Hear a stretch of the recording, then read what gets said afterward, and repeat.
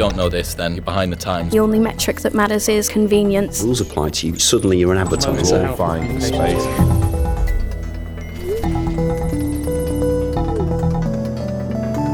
This week on Social Minds, Facebook lowercase letters is having problems. Facebook capital letters is absolutely fine. Theo and I are back for another episode of Breaking Social, covering the biggest stories out of October and the beginning of November. Now, this episode was originally recorded live for the first time ever in our Facebook group, and that video is still sat there. If you'd prefer to watch it, just head over to the group. Yes, as we do monthly, this was an opportunity for me and Eve to sit down and talk about some of the biggest features and news updates, including Twitter's political ad ban, Facebook's ban on suggestive emojis, including the aubergine, and also Snapchat's recent successes, among other stories from the month. That's what makes it so obvious to me that this is a PR move, because they're already on the defensive in the third paragraph of their announcement. All this and more coming up.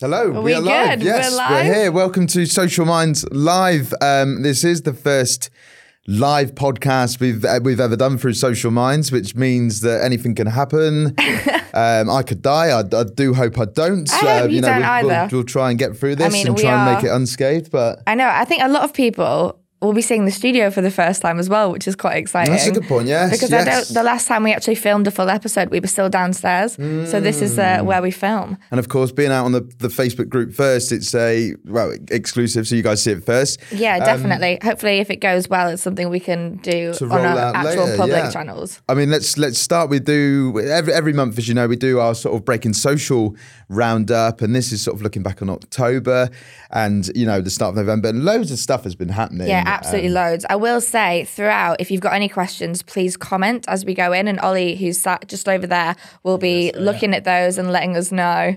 Yeah, you can actually hear him. Have you mic'd yourself up? I have mic'd myself up. Course, there he is, the elusive producer that you never get to hear. So asking questions in real time. It is an exciting day for all of us, isn't it? Yeah. So, let's get straight into it. So, Twitter at the moment, a few of you keep an eye on the news.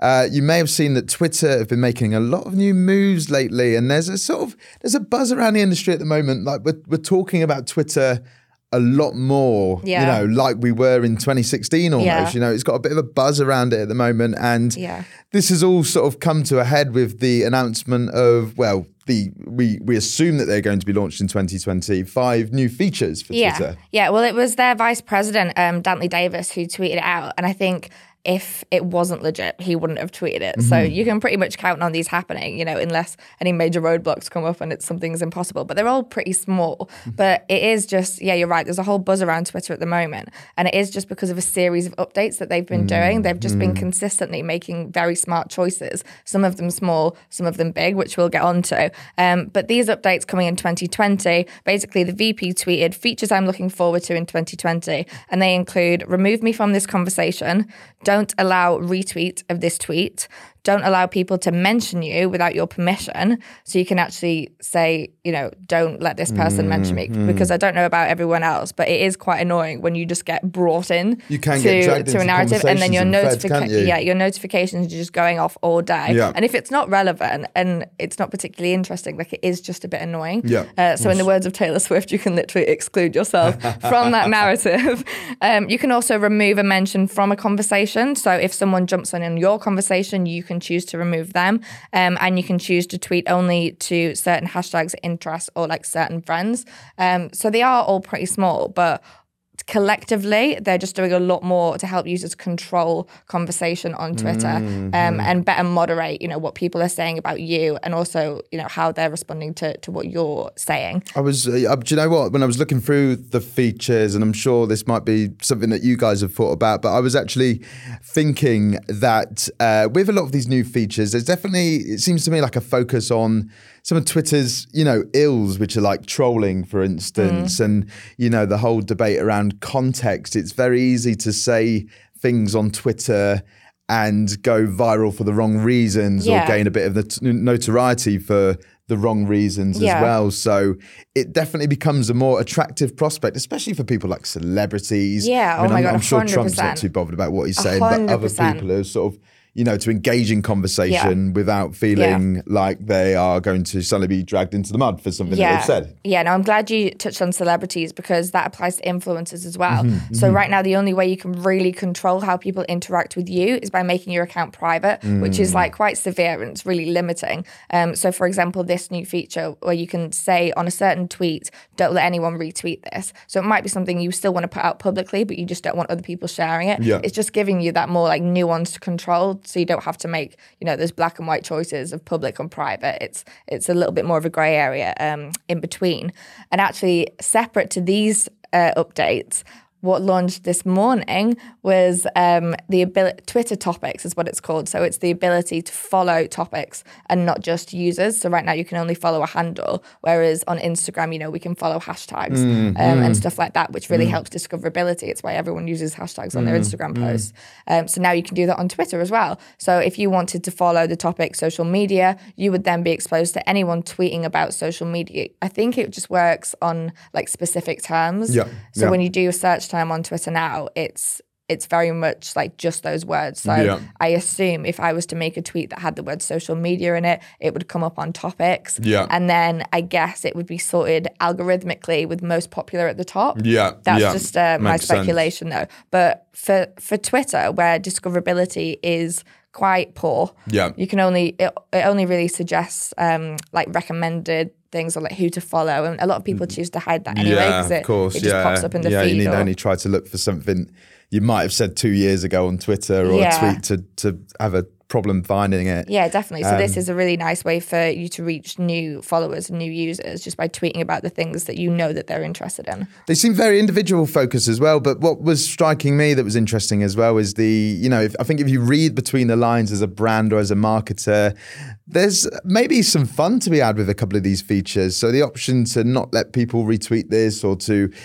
reach certain people. It sounds almost Messenger-esque, dark social-esque, like, building those kind of select communities on Twitter and being able to segment a message to certain people. I think this sort of, kind of approach that we've taken lately of breaking feeds and sort of, going against the grain, as it were, to, against the main uses of platforms to make innovative work. There's definitely going to be a lot of places that brands and marketers can play with, I think. 100%. Yeah, it's something I'm really trying to like encourage people to do recently is, every time a new platform comes out or something huge like IGTV, everyone gets so excited about it and everyone jumps on it straight away and starts thinking of different ways we can use it. But there is like an absolute wealth of pretty old, simple features already sat there that you can have that same attitude to. If you just think about it, like there are always creative ways to use a feature. It's just like, you're right, having that sort of break the newsfeed kind of mentality. Of course. One of the big stories as well with Twitter, and I'm sure a lot of people have seen this as well, I'm sure a lot of you would have seen this, is this whole discussion around political advertising on social. I mean, in some way or another, most of us have been affected by Cambridge Analytica, or if you're in the US presidential election, and many other kind of Brexit, of course, these big issues. And Twitter has sort of come out. This was quite an interesting one. This was a story that broke probably about a week ago now. Twitter coming out and saying that they were from now on banning all political advertising, full on blanket ban, which at first it's one of those sort of double take headlines. So you think, oh wow, what a noble cause. That is really, really smart. What a great thing to do.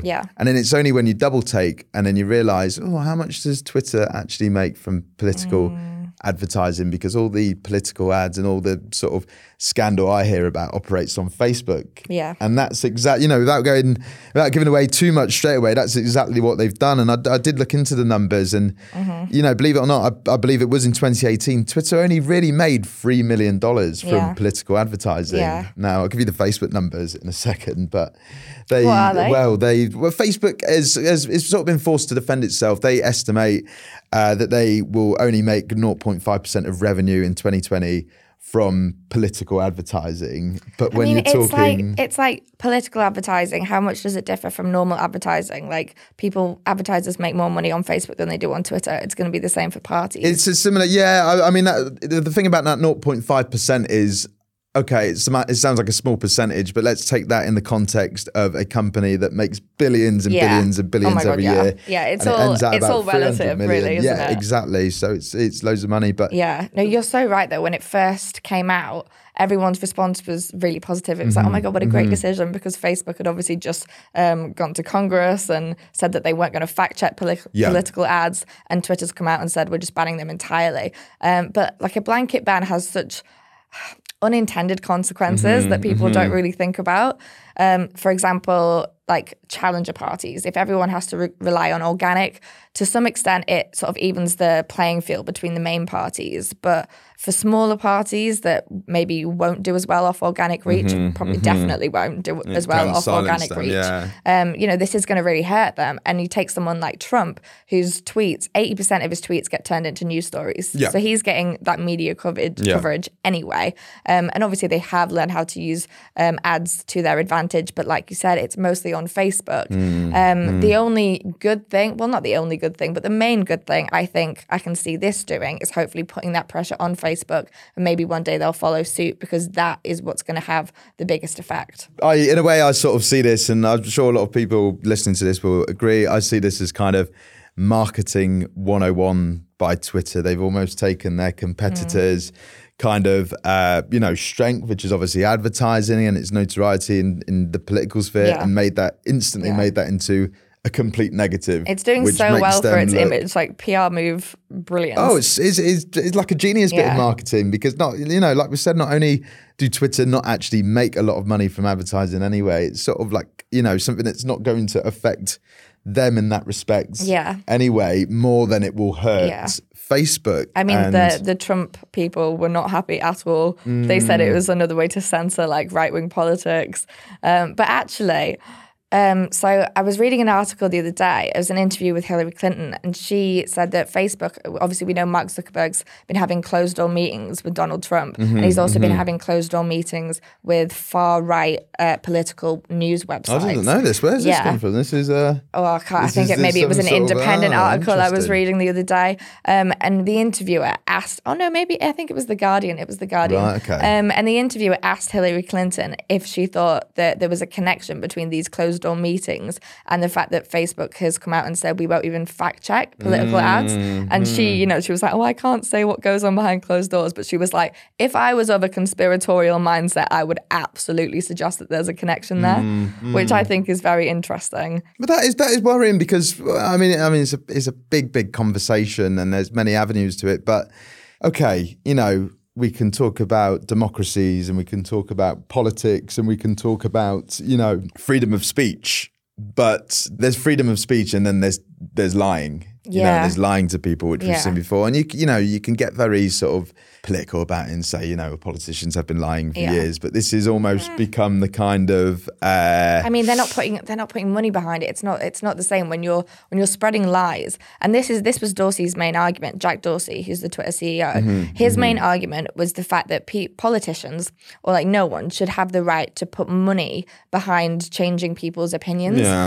So people who've actively chosen not to follow certain parties or certain politicians, it's taking that choice away from them by just putting money out there and using that to reach them, which is what the Trump campaign did, granted on Facebook mostly, but Twitter as well. They targeted easily persuadable people, what they call persuadables in like swing states, and they targeted them with lies, with sensationalist headlines, fake news about Hillary Clinton, and it worked. So I can completely understand that argument. But for Facebook to come out and say we're not even going to fact check, their argument is people should have a right to know when politicians are lying, and they have a right to know what they're saying. The fact is, those lies are sometimes convincing, you can't tell the difference. It's an institutionalized version of lying. They've almost given it a pass, haven't they? But what interests me about this all is, I've got to get my facts right on this, but there was an interview a while ago with the YouTube CEO who said basically that YouTube was not really responsible for fact-checking content, not ads, I believe, just content from politicians, in that, it wouldn't put a sort of democratic gag on, what politicians say. So it's interesting that there's always one platform that seems to kind of, go under the sort of cover of darkness a bit while all this is going on in Facebook. And it does, same with it raises a wider Snapchat. Snapchat's created a dedicated channel for the candidates of the 2020 election in America. And I actually don't know what their fact-checking policies are on that. No idea. But I do think there's something to be said between, fact-checking organic posts and then ads, because when there's money involved, that's when it gets a little bit ropey, because some have, a lot more funders than others. We have a first question from Ollie. It's not a question, but Nadine's commenting here. She's saying Facebook not fact-checking political ads is upsetting, especially when every ad I try to run for a dental clinic gets flagged for offensive material. Yeah, that's it as well, isn't it? I completely agree. It's like, how do they make one thing sound so easy and doable, but when it's other things that are a lot less harmless, all of a sudden it's too big of a task to take on. It's the same with YouTube did the same thing. It was like they were pushing all this controversial stuff to their trending page and then saying, oh, actually, we don't have the manpower to control that, when they 100% do. Yeah, I completely agree with Nadine's point. There's a massive hypocrisy surrounding all of this, and it's when it's convenient for them. Of course, and it will always be. And my interest with this is to see, we've seen what a kind of hash American politics has made of this. I'm interested in seeing this general election how British parties and British political parties operate, knowing that there is that heightened mistrust, you know what I mean? We're speaking to somebody later about this and sort of saying that, there was a sort of time when Facebook was ripe for this political advertising. We've all grown slightly wiser now, I feel, and it'd be interesting to see what the general election looks like compared to the US presidential election. I read something, I think it was like yesterday or the day before, and it was just someone's opinion on Twitter that said the Tories don't necessarily need a massive campaign now. They just rely on that sort of fear-mongering and stuff that's already out there, and they just rely on getting people angry, and their rallies are so crucial to what they do. But Labour does. It needs an outstanding campaign to even get to the level that the Tories are already on. They've always been propped up by cash, haven't they? This is the difference. It's the Brexit Party, who, if you look into the Brexit Party's social media strategy, it's really sophisticated. I think it was like a really long read article I read on Wired that detailed it in full. And honestly, anyone who's interested in political advertising, give that a read, because it laid it out and honestly opened my eyes to it. And actually this afternoon, we're speaking to a PhD who's been researching social media companies' use of political ads and how that works. So hopefully we'll get a lot more insight off the back of that episode as well. So we're moving on from politics as well. We've had still, within the subject of Facebook, it's the big story really, the Facebook rebrand. So to speak. So yeah, they're not Facebook anymore. They're Facebook in capital letters. And there was a funny thing from The Guardian that I saw this week. Don't just read The Guardian. We do read other newspapers, though we. Mostly The Guardian. Exactly. This was, I found this quite interesting, was that they sort of said Facebook lowercase letters is having problems, Facebook capital letters is absolutely fine and everything's good. Yeah, I read the same one. It was like the closing paragraph. It was like, because even if Facebook like steals all your data, Facebook is doing just fine. Yeah, exactly. And this is clearly a strategic move against many different things. First of all, let's talk about the logo, because that was the first thing that struck me. Yeah. It borrows the Instagram color palette. I think I can say that. It's that orange and purple kind of scheme. They have a different version. So on Messenger, it's got like the light blue. The one that sits on the bottom of Instagram will be Instagram's colors. And then same with WhatsApp. They've got a green version as well. And it's WhatsApp by Facebook, Facebook by Facebook, Twitter by Facebook, Twitter by Facebook, Instagram by Facebook. So I have to, go back on that. That acquisition hasn't happened. Not sure it will. Oh, that would be awful. Exclusive on social media. Absolutely not. First. Can I actually, I don't know how many people have read the actual announcement that they put up on Facebook Newsroom, but I've got it printed out here and I do want to read it to you because there are parts in it that are so telling. So they said, the new branding was designed for clarity and uses custom typography, blah, blah. People should know which companies make the products they use. Our main services include the Facebook app, Messenger, Instagram, WhatsApp, Oculus, Workplace, Portal, and Calibra. We started started being clearer about the products and services that are part of Facebook years ago, adding a company endorsement to products like Oculus Workplace and Portal. And in June, we began including from Facebook within all our apps. Now, when I look at that, the funniest thing that stands out to me is the fact that they've said, "Oh, we've been doing this for years." Yeah, just but the written in size font to font. Yeah, but the most recent update they can actually tell us is June. And that's what makes it so obvious to me that this is a PR move, because they're already on the defensive in the third paragraph of their announcement. They're already saying, we've been doing this for years. And it's funny because we just talked to Alex Hearn, obviously, about this. And we said at the time, are they missing a trick by not peddling it as a transparency move? And he said they never do that quietly, which is completely right. And they have, it's like their ears were burning. They have taken this angle. But if you, again, look at Facebook Newsroom, look who it came from. It came from their chief marketing officer. Yeah. It didn't come from Mark. And that says it all. It's a marketing ploy. We're marketers. You're all marketers. We're not going to be daft enough to sit here and say that they haven't intentionally chosen the most attractive way to position this. Yeah, completely. And there's, I think one of the main important things with this story as well is in light of all these calls to, it sort of links back to the politics, all these calls to break up Facebook, break up Instagram, break up WhatsApp. And I've been reading a few interviews with Mark Zuckerberg lately, and he is very much on the defensive, sort of saying that Instagram would not be Instagram had it not been without Facebook. And I have to agree. I do have to agree on that. I mean, point he's right. He is right. It is, but that just absolutely reeks of that corporate pride that Alex was talking about. Yeah, it's a sort of there's that ego. There's that kind of suddenly the platform that I didn't create is becoming it's the fun more one. prevalent, It's sexy. more It's popular successful than mine. And do you know what? I kind of get it. Like, there is an ego thing there. He must be so frustrated seeing that Instagram gets all the love while Facebook, all the hate is reserved for Facebook, even though they're coming from the same company. Yeah. And it's the same staff members a lot of the time that are working on developing those apps. So yeah, it is that corporate pride thing. And like you said, this move actually makes it a lot harder for people who are seeking to break up the company to do that. They're very much putting up a united front. And when everyone says Facebook is toxic, it's dying, it's for old people, it's for boomers, we always say, obviously we know it's a massive company, it's very much alive, and this is Facebook's way of saying that, like, really explicitly.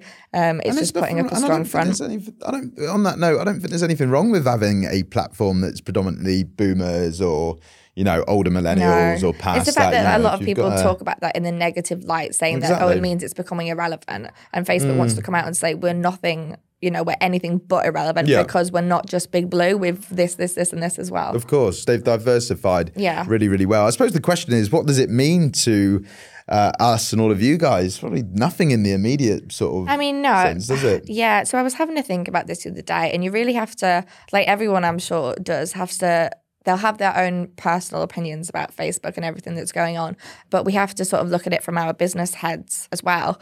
And I think it would be a shame or slightly chaotic if Facebook was broken up, because we've built business models around how it currently works. If, like Alex mentioned, we're quite privileged to have the ability to run ads with one united dashboard, and we know that the platforms kind of follow similar rules. We don't have to set up loads of different ad sets. We can work quite collaboratively in that way. And if Facebook was broken up, I don't know what would happen. It would make our processes a lot harder. And yeah, it is sort of that unknown. So while it might be better for like public, I don't know. It's the whole business public debate, isn't it? I think broken up to what end? What is that going to solve? What is that going to achieve? No, what is that going to, what's the, aside from it being a sort of political posturing sort of move, like we can still kind of make this. Do you know what? Even though transparency wasn't, well, I don't believe it was the motive for them doing this, it is still a result of it. It is still them being transparent. They haven't lied about that angle. They've just picked it as the most attractive one. But it is true. Like, that is something that's going to make it obvious to people that these apps are owned by Facebook, and then they're informed enough to make a decision on whether or not they want to keep using those apps. Yeah.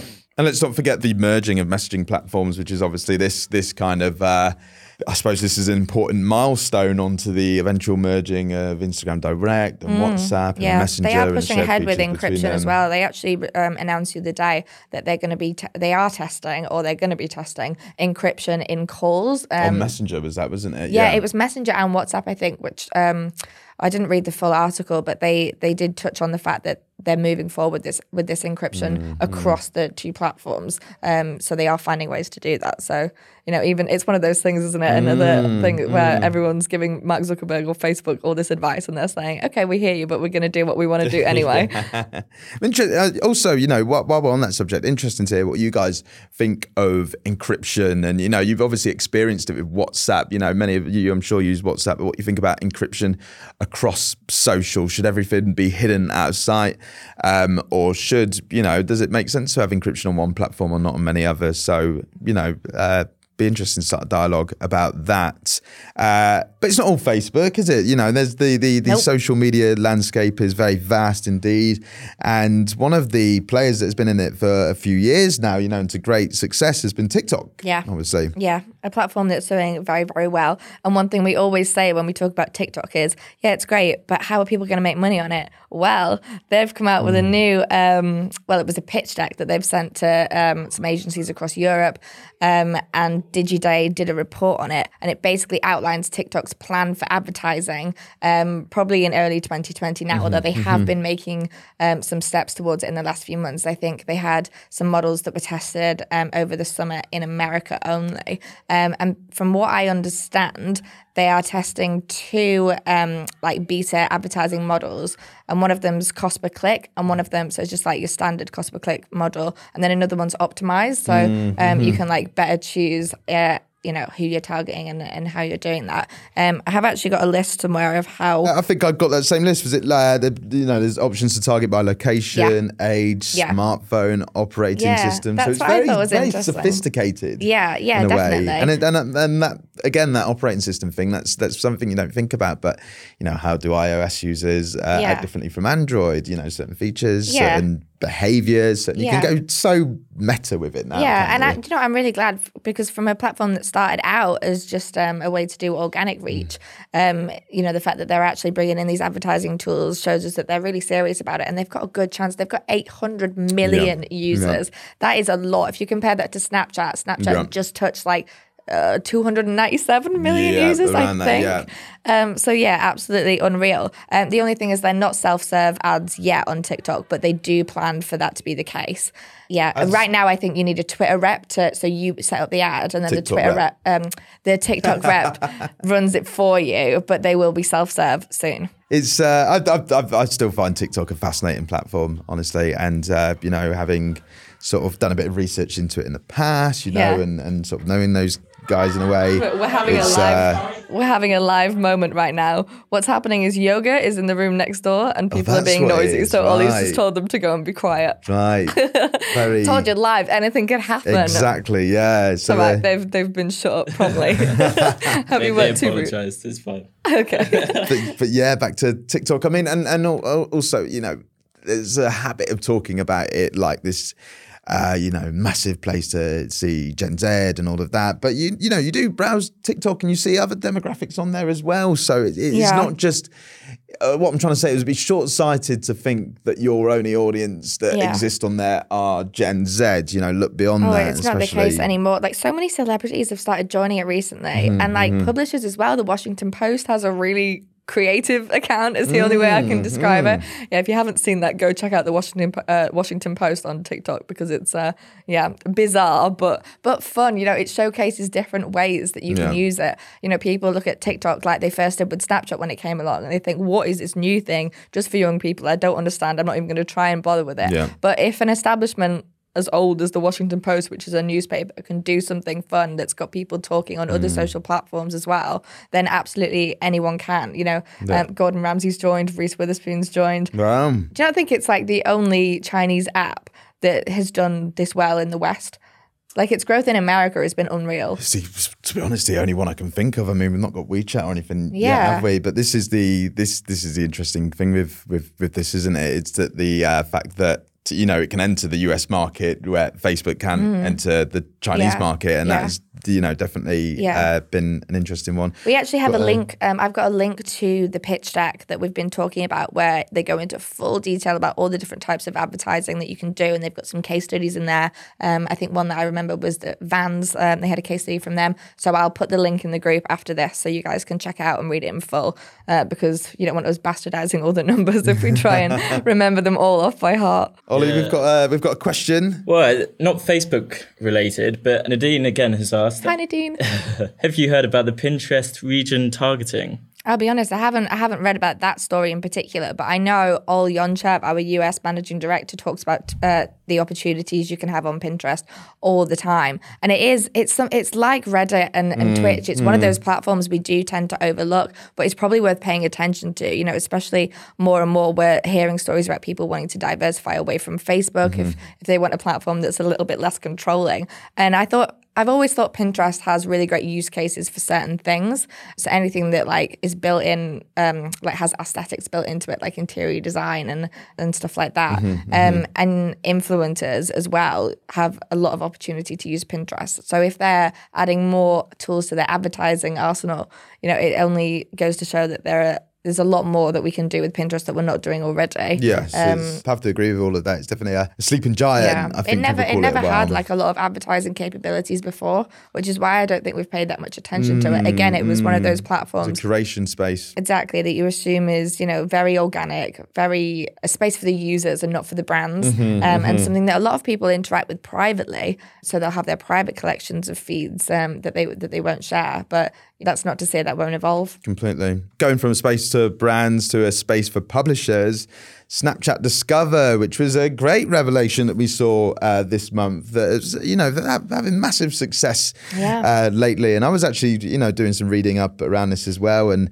it was quite interesting to hear Evan Spiegel, the CEO of Snap Inc., which owns Snapchat, basically saying that the two decisions that they made, the self-serve ads platform that they've brought to Snapchat and also the redesign that everybody absolutely hated when it came out, have been two of their biggest kind of successes in a sort of way. And as a result, they've said that those two things as a result, its stock price increased by 175%. Yeah. Which just goes to show the foresight of a business leader, CEO, that they know what they're doing, even if social erupts in such a way that they did when it came to that redesign, especially. Exactly. At the end of the day, Evan Spiegel, like we've touched on before, is a really good product designer. And it makes me quite proud in hindsight to think about the reaction from Snapchat's redesign and for them to have stuck to their guns. And now actually, if you think about it, because what that redesign did is give Discover its own place. Now Discover is becoming a great source of revenue for Snapchat and for the publishers on that platform. It was a good decision, in the end. So there were actually 450 premium shows on Snapchat Discover. They added 50 in the last quarter alone. So premium content has grown by more than 55% internationally year on year, which if you look at that, the numbers are massive. Yeah. They do their shows, don't they? So they're like Snap Originals, are they? Yeah, they've got Snap Originals, which is like fiction stuff. But in Discover, there are certain channels that companies sometimes have their own. So Cosmopolitan has their own. And then there are ones like the Dodo, which different people get involved in. But the Dodo is really popular. And I was reading some results from Cosmo, and they say their subscriber growth has grown 40% year on year. And now it's becoming very, very profitable for them. So they're actually profiting from that. And that's just from ad revenue. So if you look at Facebook, they actually pay their publishers directly. So that's how publishers benefit from being on that platform. And Snapchat used to pay them a fee, but they don't anymore. But the fact that they're able to profit just from ad revenue alone just shows how many ad buyers are interested in these. So recently, obviously, we talked about the fact that Snapchat's made it a lot easier for advertisers to target different people. And they've been advising the publishers and brands working on Snapchat. They can tell them which users they can target based on how long they watch content for. So they know who's more likely to watch Discover and long form, who's more likely to swipe up on a commercial, who's more likely to watch the 6-second ads. And then the fact that they're, giving that data to advertisers, and Discover's been a massive part of that. They are just growing up as an advertising platform. And as a result, the user numbers are up as well. We've gone from up 7 million, I think it was in Q3, to 210 million users now. So there is growth there, certainly. Yeah, Siobhan agrees here, saying Snapchat Discover is definitely coming for Facebook Watch and IGTV. Yeah, like Facebook Watch. It's passed me by, Facebook Watch. IGTV, I'm a fan of IGTV for the few really vloggers like that I follow, because they put funny content on there. I think you're an anomaly there. Does anyone else watch IGTV? Because I still haven't caught on. I always fall for, I think the single biggest thing for me as well was the previews in the feed. If I'm watching content from the BBC or whoever, or these, publishers or Washington Post, whoever, the ability. I'm sort of, if I'm 30 seconds into watching a video, I'm going to watch the rest of IGTV. You're committed. Whether it's a minute or 10 minutes, whatever. That is a really good point. So smart. Yeah, I will always finish the video if I'm interested in it, and I'm moving to IGTV without even realizing.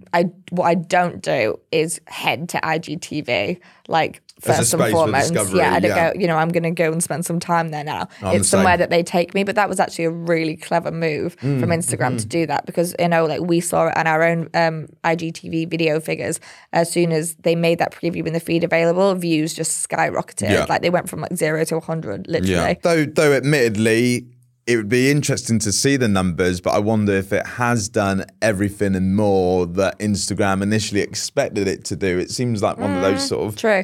But again, slow burner. If you look at what's happening with Snapchat, could we not call the redesign a slow burner? Very true. Very sometimes true. you think... Ago, isn't it? Yeah, sometimes you think they push these updates on us that we didn't want, we didn't ask for, but... We didn't ask for newsfeed. Yeah. That changed everything. So, sometimes you do have to assume that they know best. And, it must be scary for them, because features do crash and burn, and products and apps do crash and burn. But that's a risk they're willing to take. And I guess sometimes it pays off. Talking of crashing and burning, a few choice emojis have crashed and burned, haven't they? And God, this was I can't imagine other than, who would have asked for these sort of emojis to be banned? But there's it's Instagram, isn't it? While we're talking about Instagram and Facebook. Instagram and Facebook. Yeah. So there's been a ban, if political ads weren't enough, there's been a ban on suggestive emojis, which include the aubergine or eggplant if you're listening stateside, the peach, which I believe is still called a peach in the US as well. What else was there? There's the water droplets. The water droplets. Like 3 little drops of water. Saying that these are... And I mean, I have to please answer on a postcard. I'd never understood why the aubergine became a kind of sex symbol. I don't know if we should. I don't know if we should go into that right now. PG for this podcast, but Fiona, we need to have a talk about the birds and the bees. Yeah, exactly. But we'll do that when we start recording. I was like, it's just an aubergine, isn't it? But yeah, so I mean, I'm completely... So that's the point. Like, those emojis were not intended to be sexual when they were created. People have just appropriated them. So we will appropriate other emojis if these ones aren't able to be used in that context anymore. But going back to Nadine's point, what is interesting is how can Facebook say they can't check these things, they can't fact check certain things, but they know the context, or its AI knows the context of when an emoji is being used in a sexual way. I find that it's very convenient, isn't it? Baffling. A lot of people are saying it's like censorship, and would you agree with that? Well, there's the whole sort of, there's the free the nipple movement, isn't there? There's a sort of maybe a sexual censorship that goes on Instagram and on Facebook. Is it that they've got a duty of care to their younger users to not? Maybe they're just trying to be really PG friendly. I don't really know the reason behind it, but PG friendliness. I mean, I think so. It's not just posts and comments; it's chats as well on Instagram Direct and Facebook Messenger. And I think it's because some people do get sent really creepy messages, and it's something that you want to stop. So without you having to intervene with that or block them, if they can intercept a creepy sexual message before it gets to you, but sometimes it's not unwanted. Actually, has it become? I need to get the context on this, but correct me if I'm wrong. But is it that the emojis themselves are not banned? You can use the emoji. It's banned and it's flagged when it's in a sexual, suggestive, whatever you want to call it, context. Yeah, no, 100%. They've actually said that the emojis aren't banned altogether at all. It's just when they're used in a suggestive context. So I wonder then if they have become sort of symbols to help an algorithm, to help an AI detect all these messages. I mean, we don't know how many people are using the aubergine emoji. No, definitely. They so Facebook's AI actually uses a whole range of emojis to do that. They use them as indicators on the context of conversation. So not just for like sexual things, for like anything, like terrorism, child abuse, racism, you name it. Like they do use emojis because like we know how hard is it to decipher the tone or like what someone means via text. Yeah. Like it's really hard, and that's one of the reasons emojis first came along. So yeah, Facebook absolutely uses that. And yeah, no, they're not being banned. It's just like when they're used suggestively. But someone brought up a really interesting point, and it's the fact that people use these emojis in a sexual context, yes, but also for a positive cause.